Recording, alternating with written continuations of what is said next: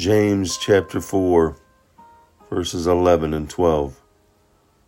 Brothers, do not slander one another. Anyone who speaks against his brother or judges him speaks against the law and judges it. When you judge the law, you are not keeping it, but sitting in judgment on it. There is only one lawgiver and judge, the one who is able to save and destroy. But you?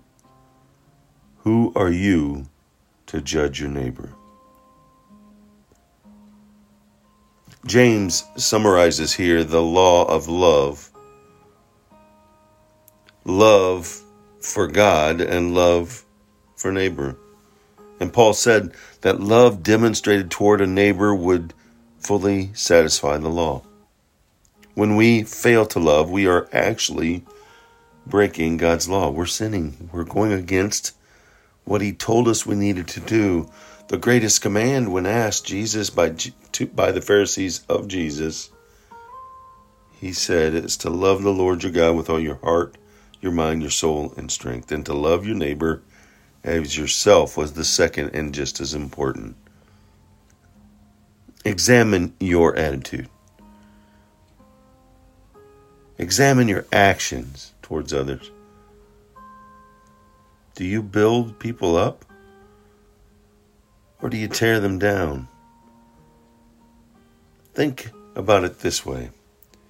When you're ready to criticize someone, remember God's law of love and say something good instead. Say something beneficial.